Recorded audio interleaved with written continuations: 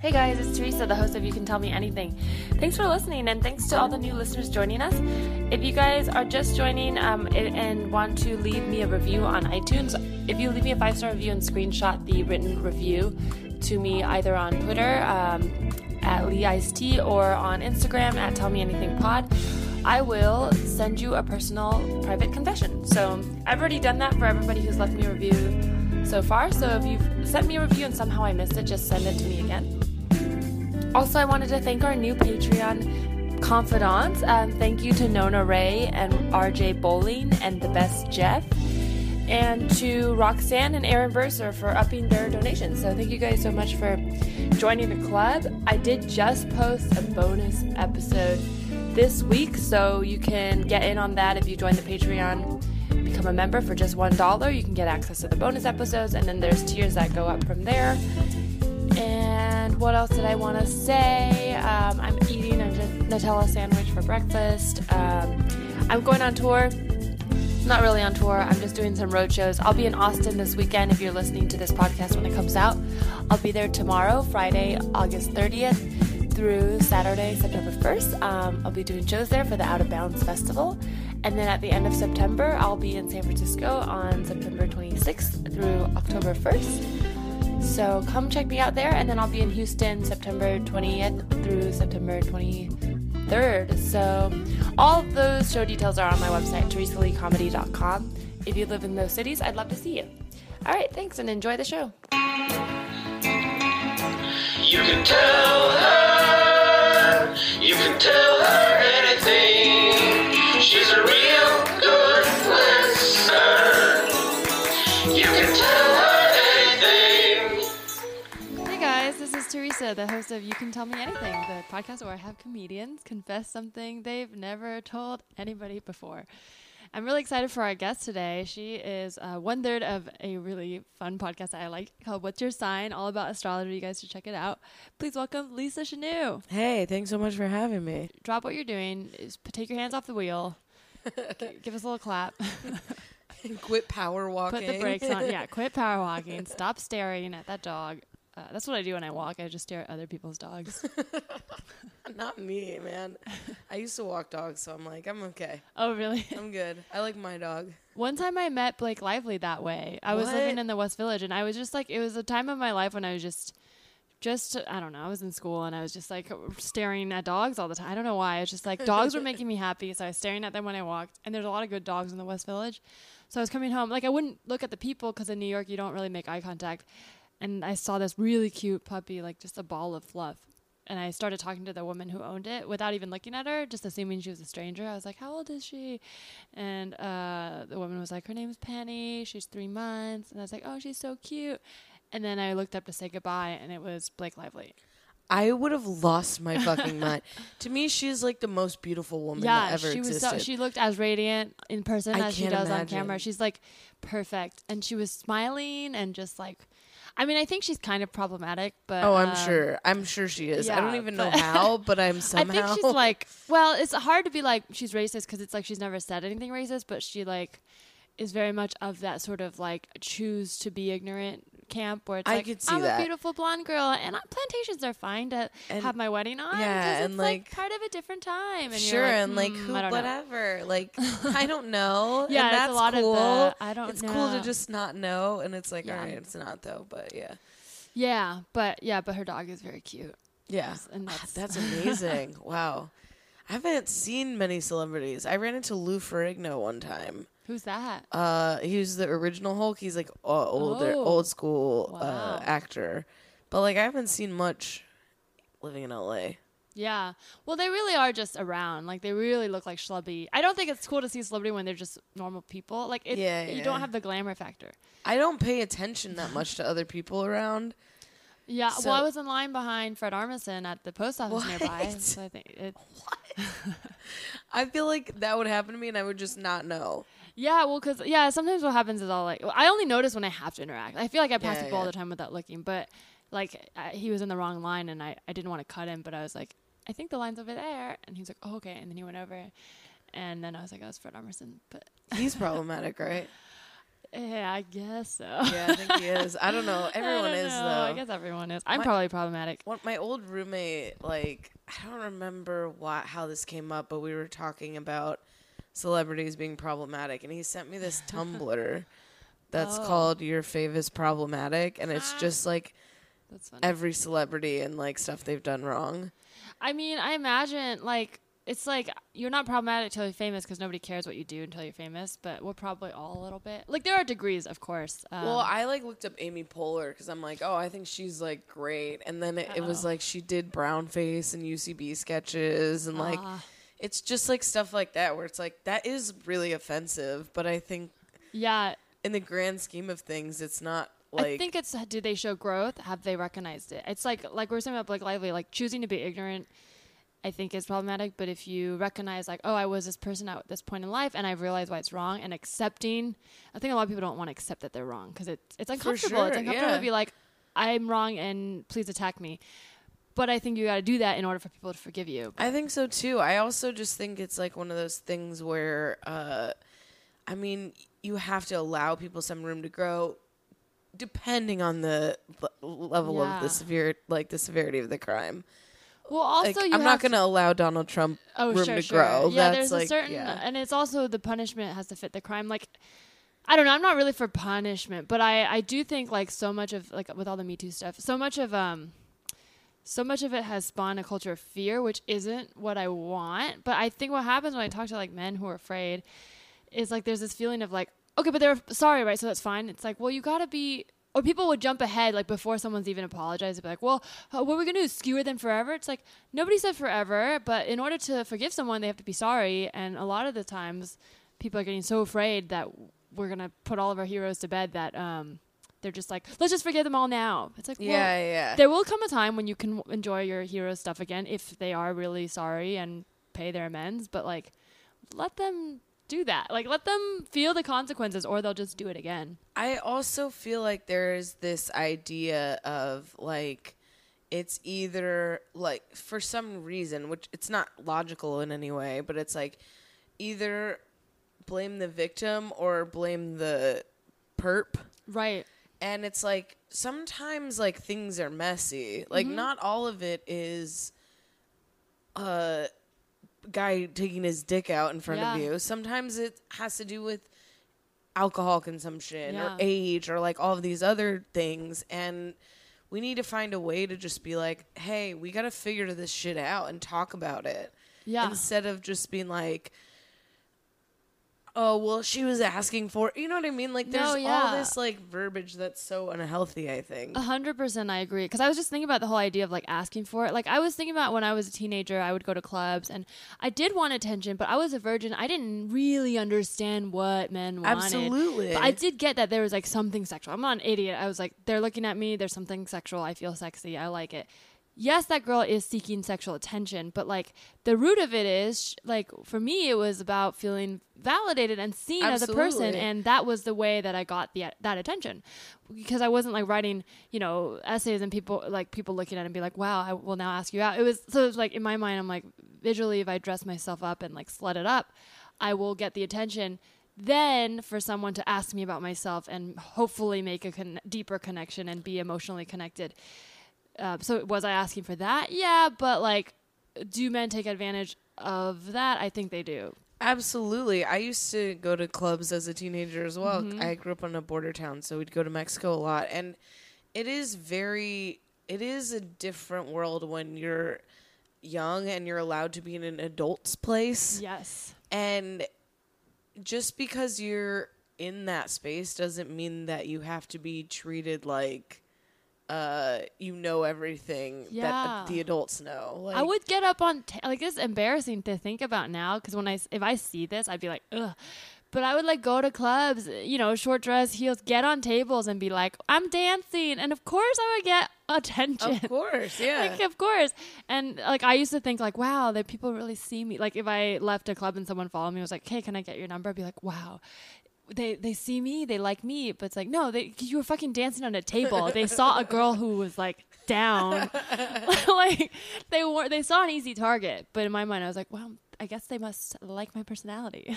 I don't know. I think it can go the other way too, though, where it's like, oh man, like this guy's willing to put up with a girl who dances on tables. You know, like it can go both ways.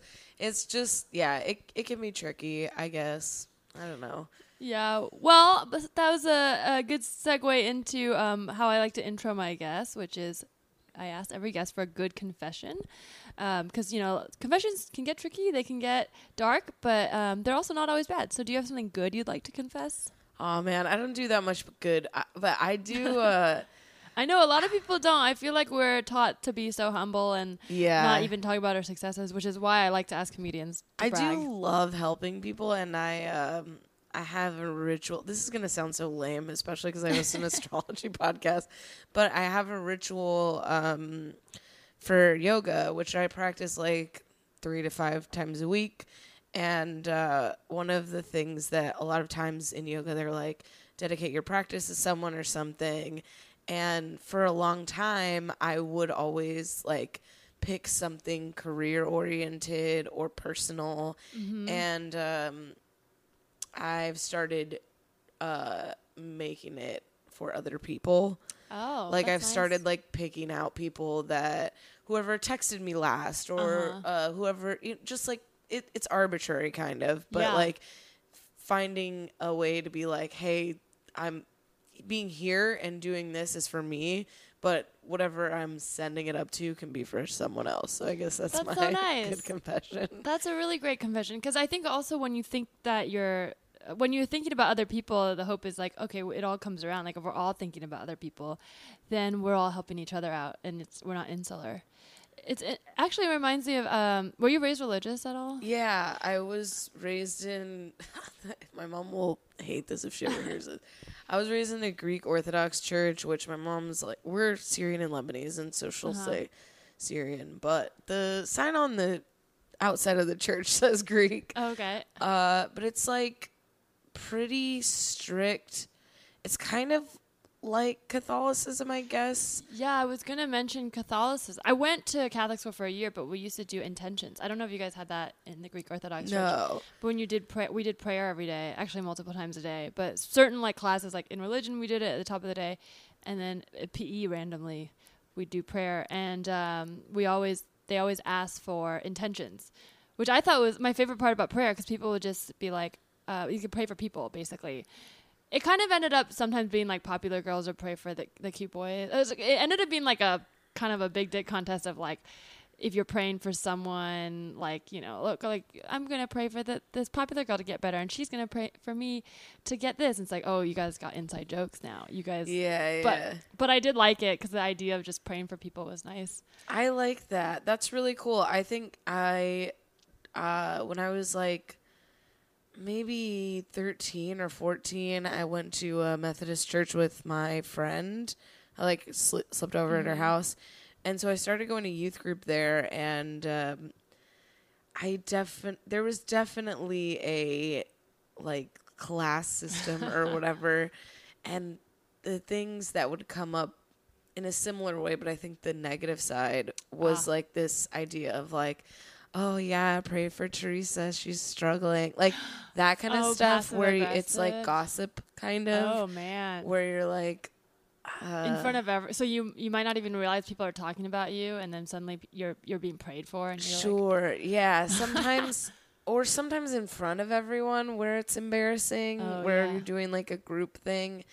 I think that's really like the nasty side of religion. I also used to this is so stupid. I used to run a retreat for Methodist teens. That's why you're so good at running shows or running like podcasts and shows. And thank you. Producer. I was always so nervous about doing it. I think maybe because I didn't fully feel all of the things that you say you're feeling when you're Most religious. People probably don't. I think there's a lot of leaning into it, posturing. Yeah. And I think you can get caught up in it quick. So maybe you can like catch those feelings. Sure. But yeah, I definitely was self-conscious that I didn't feel saved and all that shit. So weird. Yeah. Can I say shit? I don't know. Yeah, that's fine. I think. I don't know. I think religion's really interesting. I wasn't really raised religious, but I went to a Christian preschool. Like most of the time, my interactions with religion growing up were just because it was a better academic school. But then when I was a senior in high school, I was in public school. My dad became really religious. So then at the tail end of my childhood, religion played a big part. But it also caused a lot of conflict because it's like, when you're like born again, it's almost like anything, religion, whatever. Like if it's just like if your dad got really into cars or sober whatever, or anything, or drunk or it becomes it's like it becomes your different person all of a sudden, and that's all they talk about. But I think it's good if it adds meaning to your life. I like for a long time, I think I was like, I don't, especially running retreats and stuff and like having to tell other people stuff that I didn't believe yet. Oh, yeah. Like as a teenager being like, oh yeah, this is what God is and stuff. And what were some of the things that like clashed with your beliefs? I just remember we had to lead Bible study and it was usually 10 people and we would have one like elder that would just sit and watch, and like their whole thing was like, say whatever you want, like we'll never repeat anything in this room. This is just for you guys to like connect. And I remember someone asked me something about like, what do you do when you know you're gonna do something wrong and you know that you're gonna sin and all this. And I just like made up bullshit. And then afterwards we were leaving and the elder like pulled me aside and congratulated me on it. It was like, that was a really good way to handle that and like blah, blah, blah. And I was just like, oh, everyone's lying.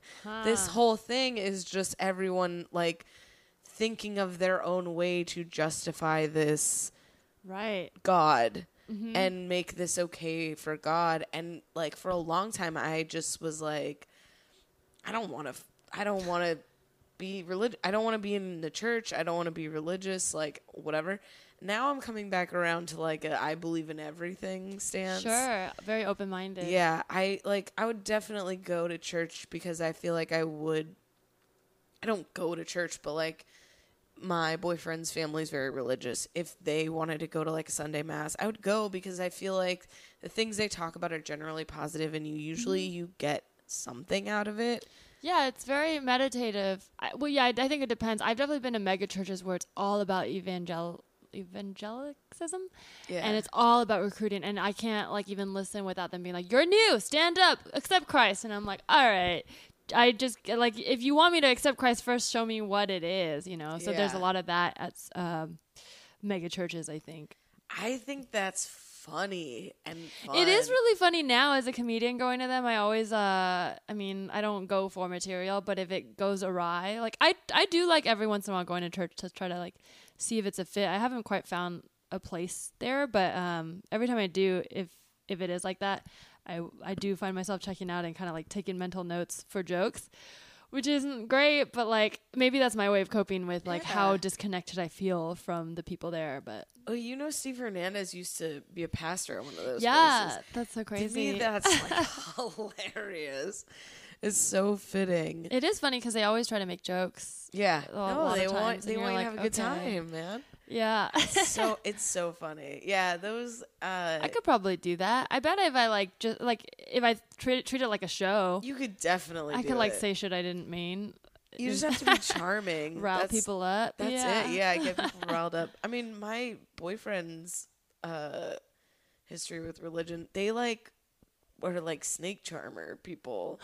Like they would like speak in tongues. They had people they had famous wrestlers come in and do youth group stuff. Oh, that's cool. Yeah. So I mean, cool. I don't know. It's intense. Interesting. Yeah. Yeah. I don't know. I believe in it all.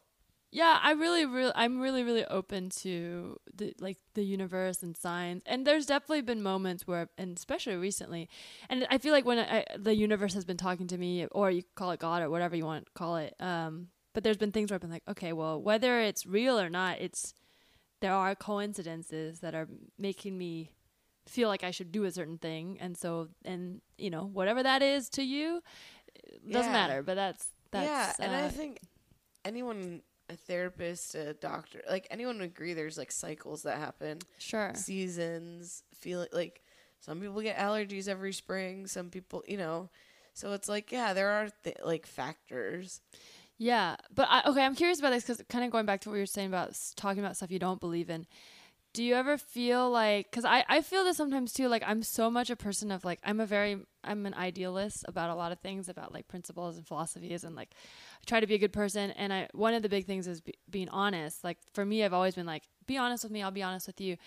But like lately, I've like this past year, I've kind of found that sometimes people like don't want you to be honest. Sometimes people want to like uphold some fantasy. Yeah. I'm like trying to like, I don't know if this makes sense. But like, for example, in relationships, sometimes there's a feeling of like, okay, let's pretend this is the thing just so we can make it work. Because if we really accept who we are to each other, we probably wouldn't like this or whatever. So sometimes you overlook certain things.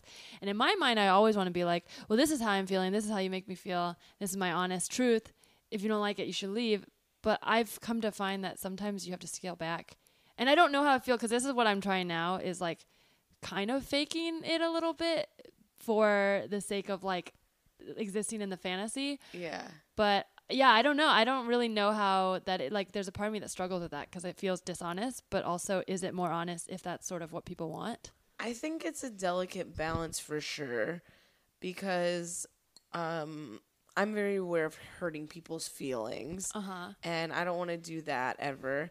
I think there is a difference to like filling in those roles and being I'm acting wife right now, or I'm acting girlfriend right now, and you're acting boyfriend right now, and we're watching Netflix right now, like that kind of thing, versus like being delusional and saying like this is not a part of my life, but like for instance being abused or something like that, where you're still doing the same thing. I'm acting girlfriend right now, you're acting boyfriend right now, but you're ignoring a huge huge thing. And so I think it is important to be a little selfish in those situations where I'm acting girlfriend and you're acting boyfriend and we're watching Netflix, versus I'm acting girlfriend, you're acting boyfriend, and you're abusing me kind of thing. Sure. So I think it's important because I think that it can quickly change the dynamic of your relationship if you're always appeasing the other person. Sure, it's like who is calling the shots. Right. Yeah. And also you can delude yourself in a way too, where it's like, this is who I am, this is what I do. Every day I come home and make dinner for him or whatever that is. I think that can become a pattern. So for me, I feel like the hard part is, like you said, lying and being like, everything's fine. Oh, it happens in comedy all the time. Yeah. People are like, oh, I don't feel good about my set. And you're like, yeah, you didn't do well. But you can't say that. Yeah. So you have to be like, you're so funny. I've gotten shit for that. Like, I won't be like, you didn't do well, but I've gotten shit for that when I've seen someone go up and clearly bomb. And then afterwards, I'll be like, yeah, just like the room was tight or something. And they'll be like, oh, so you're saying I didn't do well? And I have to be like, no. Everybody, they were tight for everyone. But I'm like, wait, but like you were there. Like I'm not insulting you. I like, and then I feel like that. bad about it. And then also I feel like if I say good set and they clearly bond, they'll just be like, okay. Yeah, there's so no like, winning. What do you want me to say? No, nothing, because they bombed. Yeah, so they feel bad. That's true. So it's like, it doesn't matter. That's what I mean, where it's like sometimes it just benefits you to be honest. That's true. Because I think if I bomb and someone's like, I think you're funny, that makes me feel better, because honestly, most of the time I'm just like, oh God, I'm embarrassed that these comedians saw me bomb. Like, I don't fucking care if the audience doesn't like me. They don't like me. So to me, I'm like, that is comforting if someone's like, yeah, man, sorry, but I still think you're cool. And I'm like, okay, great.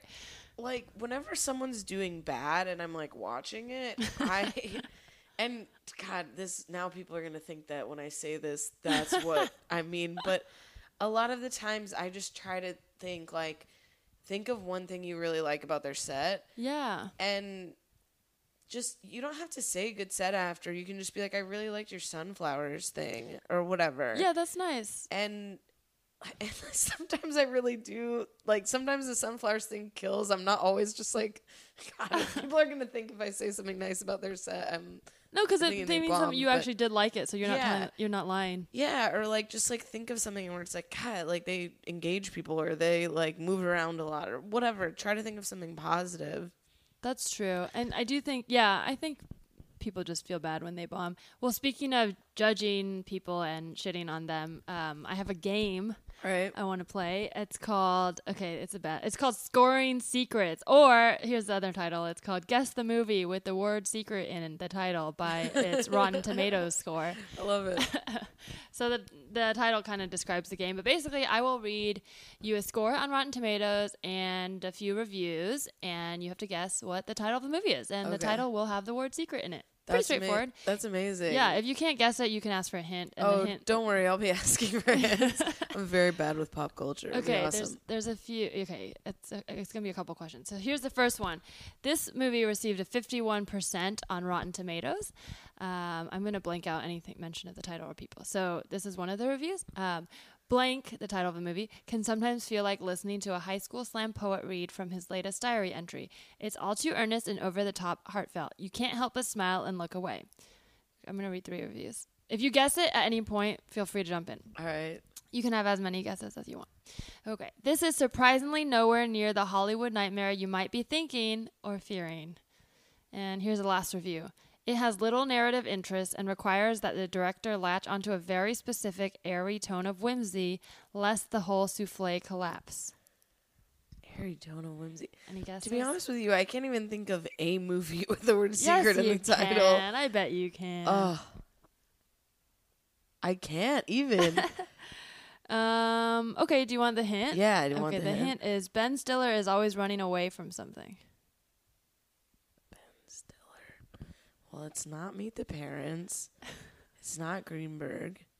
Those are my top 2. Secret heavyweights? No. I honestly no idea. Okay, it's The Secret Life of Walter Mitty. Oh, I've seen that. I'm terrible at this. I like that movie. You do? Okay, good. I haven't seen it. I'm one of the 1%. This is 50% on Rotten Tomatoes. No, yeah, but I'm at 51, so I'm like the 1%, whatever. That's funny. Good movie. You haven't seen it? I haven't. No, but I like him. Maybe I'll see it now.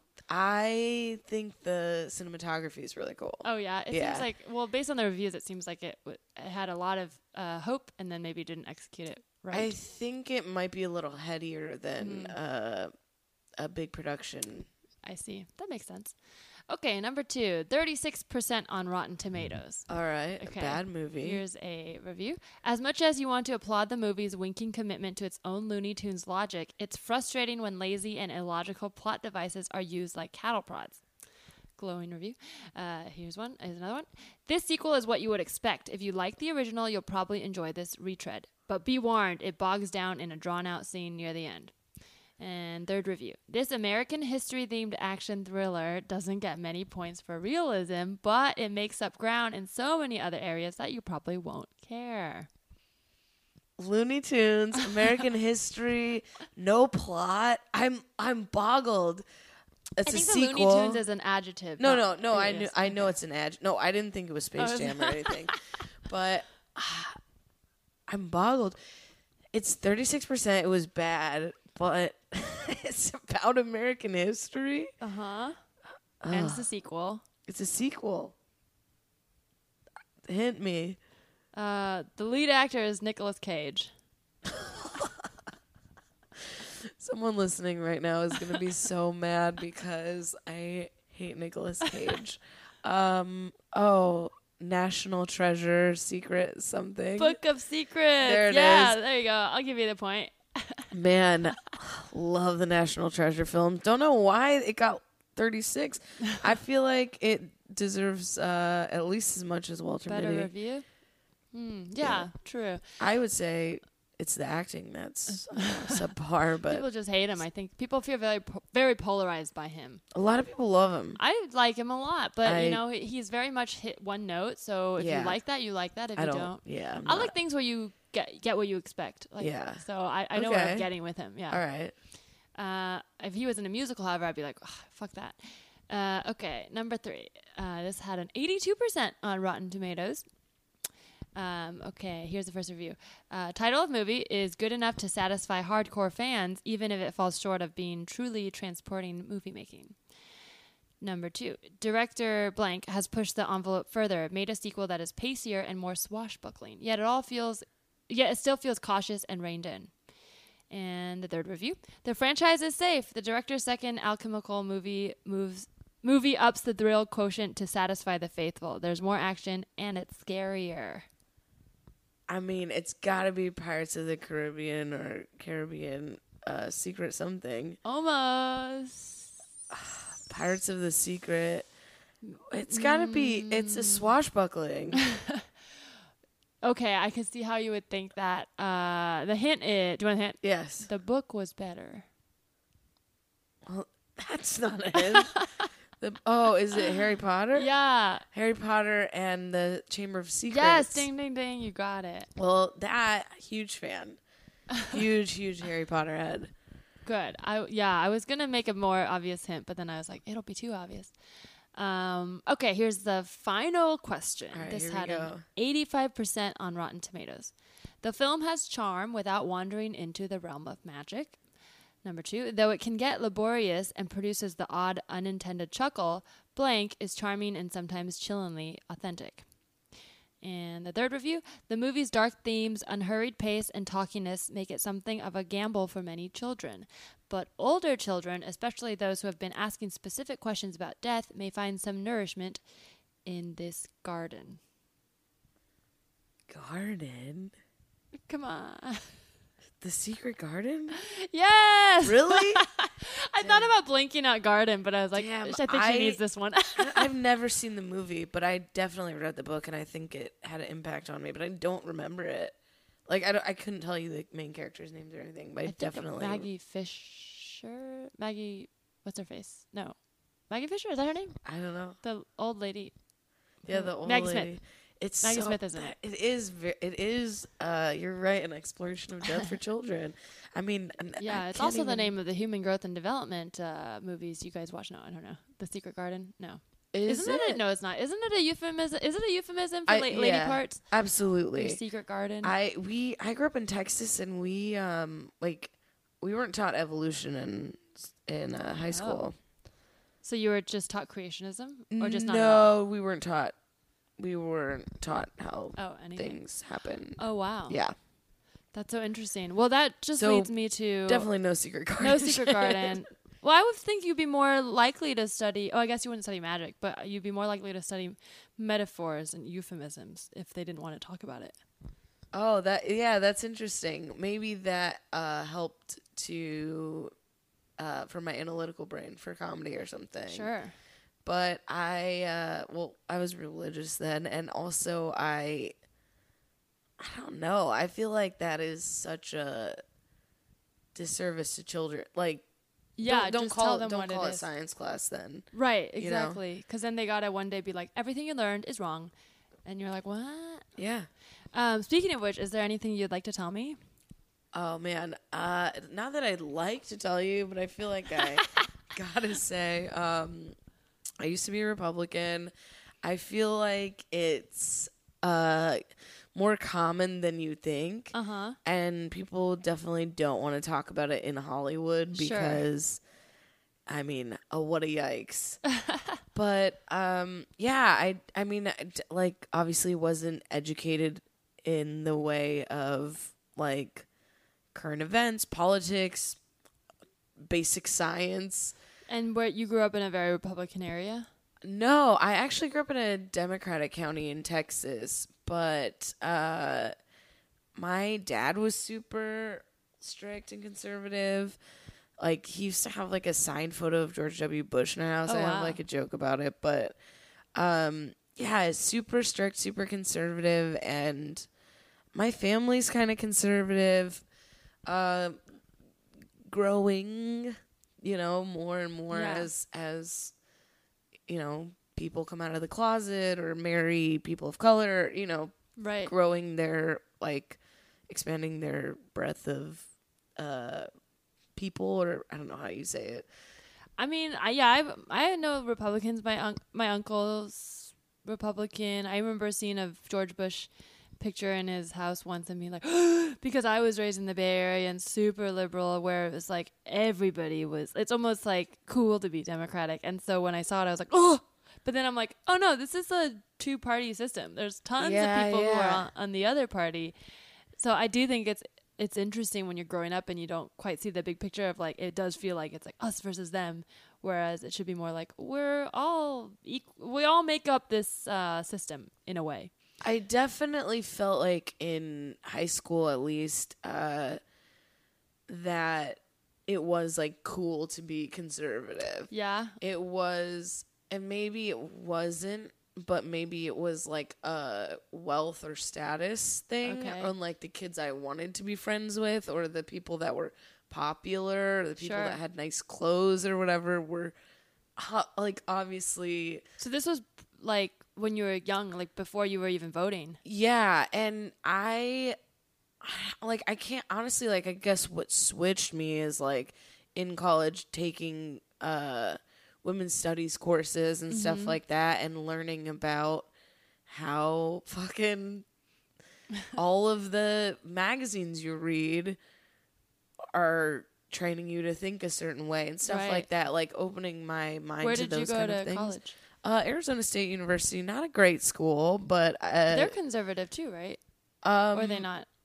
I think Arizona's pretty conservative. Arizona's definitely conservative, but the university is, I mean, it's one of the biggest universities in the U.S., and it's largely liberal kids because they're teaching college. Right. They're trying to make you expand your mind and make you learn more.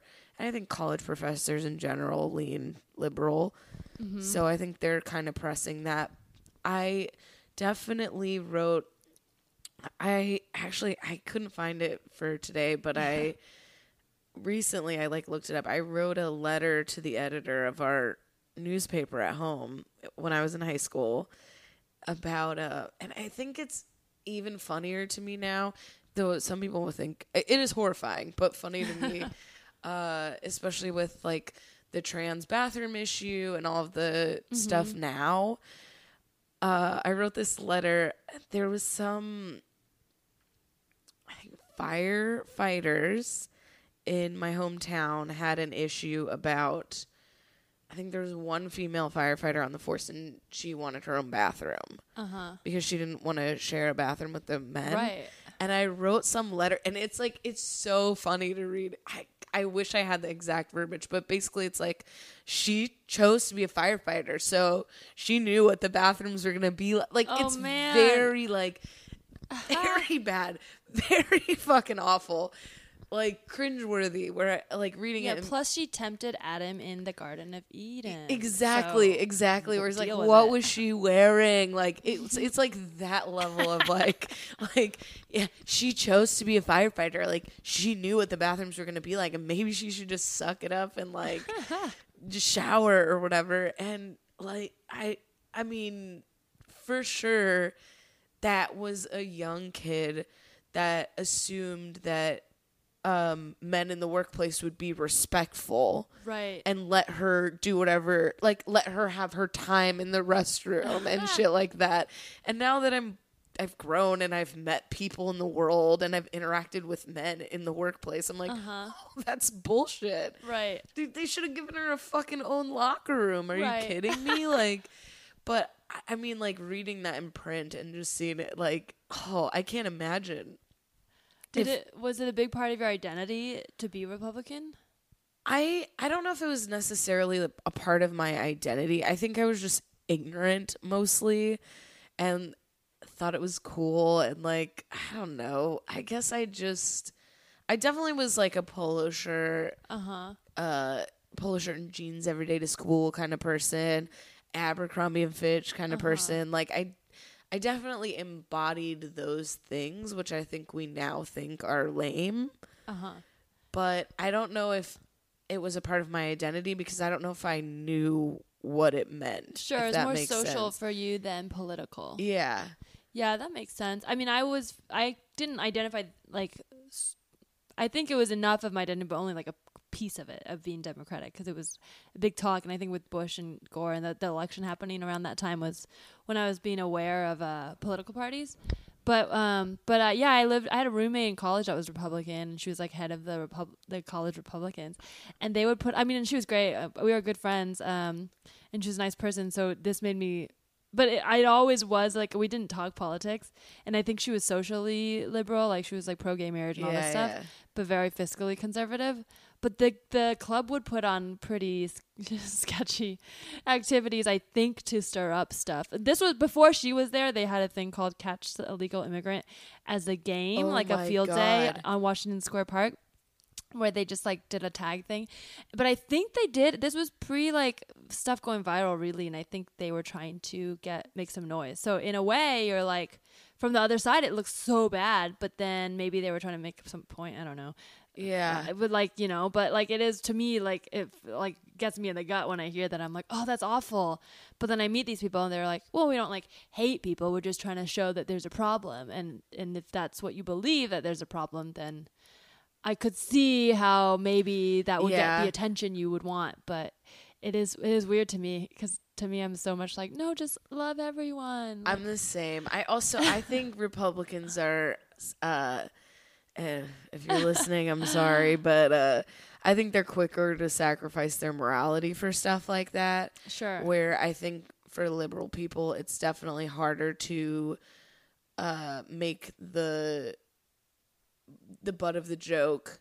It's harder to punch down. It's harder to like do those things, and so the inverse, I guess, of like catch the illegal immigrant is like I think Josh Androsky did like Trumpkin, where they smash pumpkins, and it's like one side feels so much less mean than the other, for sure, because I think it's hard to like, for liberal people, you are looking at a lot of things from not your perspective, from the perspective of people who don't have enough, and people who can't get into this country legally, and people who, all of these things, you're trying to put yourself in that position. So when you do a fundraiser, it's like, oh, well, like, we'll smash pumpkins, that'll get some attention. You know what I mean? Like, yeah, I think the punching down thing is something a lot of Republicans don't understand, because I've heard it spinned around, especially lately with this administration. They call it the intolerant left, right? Because it's about like, they're like, well, they won't tolerate any variation, exactly.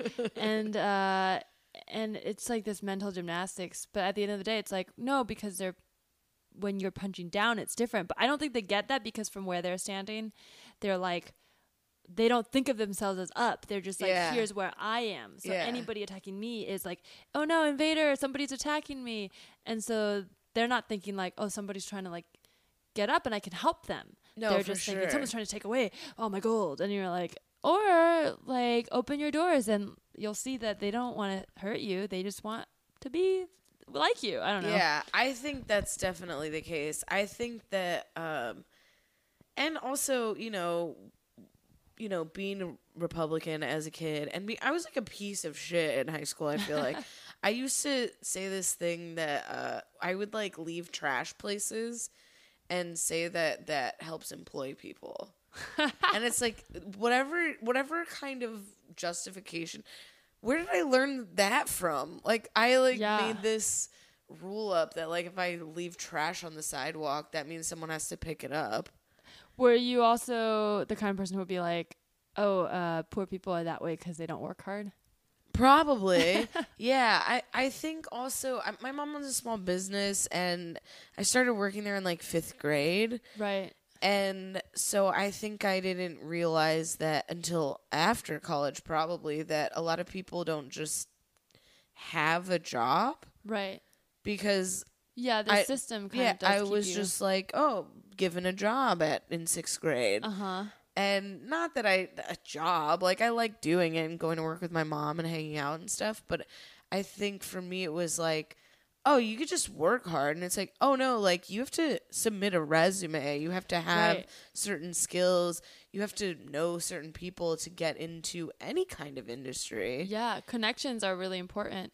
I think that's, That's something that I think about too, because it is, especially like having lived in big cities like LA and New York, you see a lot of homeless people. I'll do stuff where I give back and like go give out food and stuff like that. But then there are days when it's like, sometimes homeless people will be like, do you have any, food to spare? And I'm like, I skip lunch 3 days in a row because I'm broke and I can't pay my rent. And it's like, obviously I do have more than them. I have a house and whatever, and I'm complaining about rent.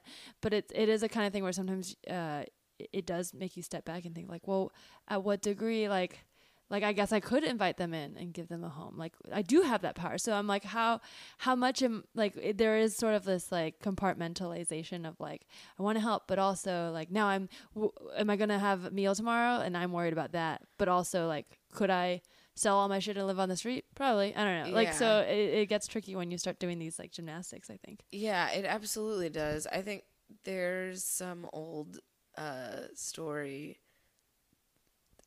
People are this is like hack to say, but about handing every man that asks for $1 on the street $1, and at the end of the day you have no dollars. And it's like, then you're the person on the street asking for $1. It's like that whole cycle. And I think the way we treat the homeless in this country is like deplorable. The shelters, the housing, like the whole whatever. LA's a fucking nightmare with housing. Yeah. It's awful. I think that there is a way to, you don't have to give every dollar of yours to help. And I think there is a way to help. And I think that we have a lot of resources as a community, as a culture, as a country. Mm-hmm. And I think we just don't use them appropriately. That's true. Yeah, it's hard because I think there are things when like you have the resources is a big thing and time is a big thing. So like I'll do volunteer stuff when somebody else is organized, but like I'm not organizing them on my own. It's like, could I do that? Maybe. So it is a thing of like, well, somebody's made their job doing that, but it does take time to really I can't just be like, I have 2 hours to spare, I'm going to go give out food, because it takes some overhead costs to start an organization or to figure out connections with places that will donate food. And so it's easier to go through an organization, but then that's somebody's full-time job. And so now that person's out of the workforce or whatever. It's a tricky thing. I do think that of the liberal people I know versus the conservative people I know, I do think that the conservative people I know volunteer more. I think they donate more money to charity. And that's probably just because the liberal people I know are young, broke, and comics for the most part. But I do think that that's something that we can do to kind of combat this idea of the intolerant of intolerance left. Sure. And just do more good, because I'm not saying like that Republicans do more good. I do think Republicans like would choose a cause like a dog shelter or something like that, and then ignore the fact that human beings are being detained in cages or separated from their families, or a lot of other things that are happening in this country. And I'm not saying that they're like being more forthwith or better or whatever, but I just think that they want something to feel good about, so they choose these causes. Well, they care more about image, for sure. Absolutely. So I think they do a lot of galas and join high society groups that do philanthropy for the purpose of feeling good and looking good. And I think that we can, as liberals, take that and say, okay, I'm going to go, I am pro-life, so I'm going to go walk people through those crowds of anti-abortion people to their Planned Parenthood appointment. Or I'm going to go even just donating to your local shelters, finding out your local stuff, because that helps so much in your community. And like you said, those people are people that they do their full-time job of working for others. So I think that's something we can really learn, I guess. Yeah, I think that's well said. So when did you change? You just in college, was it like one moment in class, or was it gradual? Like, did you find yourself struggling with your identity when you started opening up to progressive ideals? Not really. I do struggle more because I still have a lot of problematic points of view. I mean, I'm more aware of stuff now. I hate women. I don't think they're funny. I don't think they should be in comedy. No, but like I do value traditional marriage roles. I like cooking for my boyfriend. I like doing those things. And but how would you feel if someone was like, I expect you to cook? I've been in that relationship too. And did it bother you? Did not work out well. I definitely can understand why women don't want to do that. Like, I totally get that. But I do value these certain things, and not that I think it's the right way or anything like that, but I like doing it. I like serving men. That sounds fucking awful, but it's a choice. You like it when it's a choice, right? If somebody were like, well, I'd rather you stay home and cook instead of going out because I'll make the money. Would that sit well with you? Yeah, that'd be tight. Like being a housewife, yeah, that'd be fucking dope. But also, I wouldn't ever tell anyone to do that. I would never be like, you should give up your career. Also, if the part of being the housewife was no more stand-up, oh, okay, no, fuck that. I mean, no, you know. But I've heard that before from people, like, especially in the artist community, where they'll be like, oh, I was with this guy. Like, women will be like, I was with this guy, and he's great and perfect, wanted to settle down, and he wanted to get married. And he was like, well, you can give up your singing career when we get married, because you'll be married. And they'd be like, oh, you don't understand. Like, this isn't a hobby. For sure. And this is something I need to do. And I think that, so now I think I struggle with that more because I'm more aware of, especially women's issues and like the gay community. I lived with a couple of gay guys when I broke off an engagement a while back, and that was, so I was learning more about that, and I'm still obviously learning every day about race in this country and about like all of these important issues, important to people issues. But I guess if I had to say like when I decided or when things changed for me, like Obama's second election, I was living with two friends in college, and one of my friends and I were watching the debates, and I never tuned into anything political. I subscribed to the identity or the whatever, but I had never really like clocked in with what was going on. And it was so interesting to me to watch him make his points. And God, who is he running against? McCain, maybe? I think so. And he was from Arizona, I think. So that's where I was living. I think. I could be wrong because whoever it is made no impression on me. And Barack Obama did. No, wasn't it? Why am I seeing a younger guy? I think McCain was the first election. Did he run against him again? No. You might be right. Because it had been the oldest versus the... Now I'm so curious. Who was it? Look it up. Mitt Romney. Okay. Yeah. Okay. Awful. Yeah. Yeah. Mitt Romney, women's issue. Yes, of course. So watching the debates with my friend and being like, oh, this is so fucked up. Like, this is so fucked. Was it Sarah Palin? Sarah Palin was the in the candidate, first. vice candidate? Paul Ryan. Okay, so Sarah Palin was the first one. She was the first one. So, just watching. They were anti. Watching the a debate, lot of women's rights. A lot of women's rights stuff, and watching it with my friend and being like, "Oh, this is like fucked up," and I'd never watched a political debate before, so that was very interesting to me. And then one of our other friends had said that she was voting for Romney, and she hadn't watched any of it. And I was like, oh, you're ignorant. And I think that's the first time it clicked for me. That was like, oh, you're just voting, but you're not informed. You didn't sit with us and watch it. So I think that was the first time that I was like, oh, that's what I've been doing right this whole time, is just subscribing to this idea or whatever. Oh, my mom's a small business owner, so...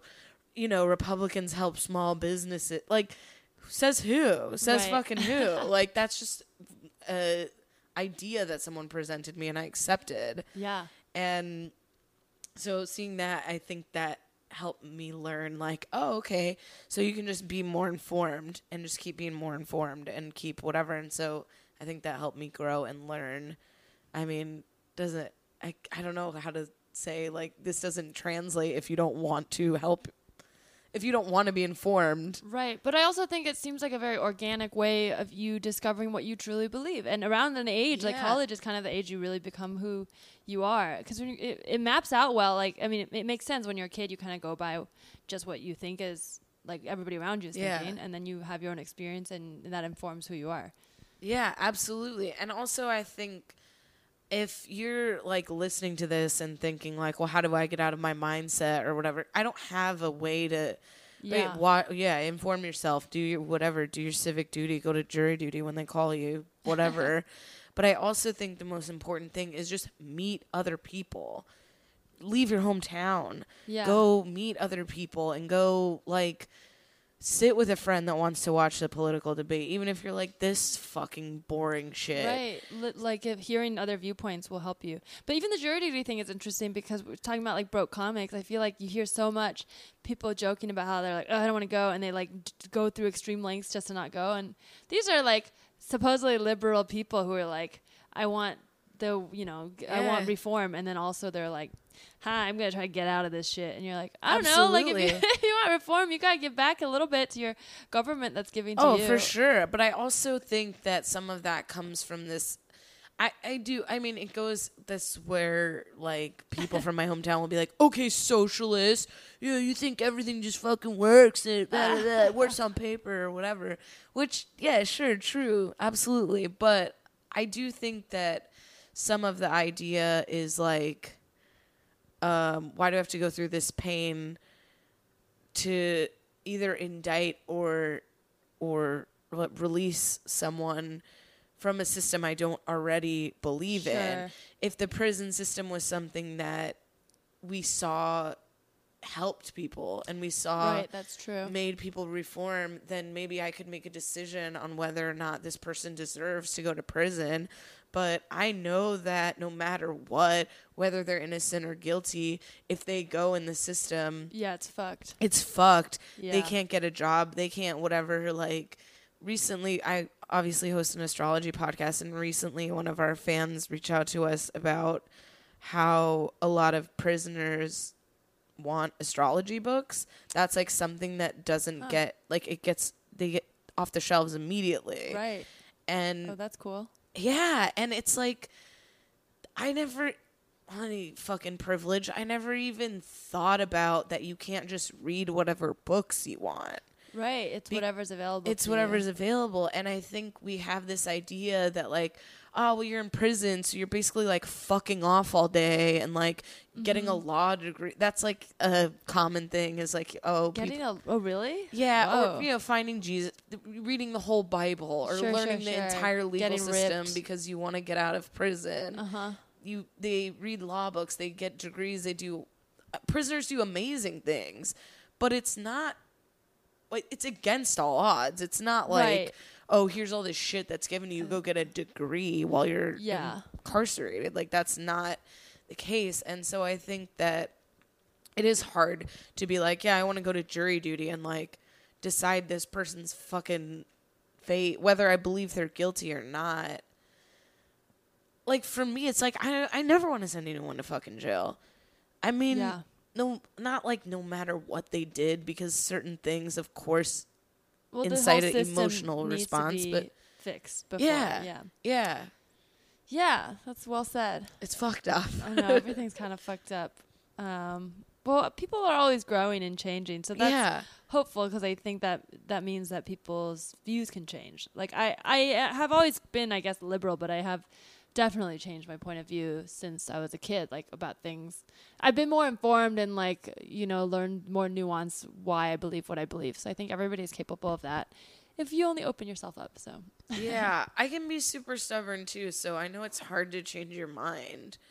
And like, that's just something you have to work on as a human being, is being able to take in what you're given, process it through your, like, whatever your machine is in your head, and make it make the most sense to you.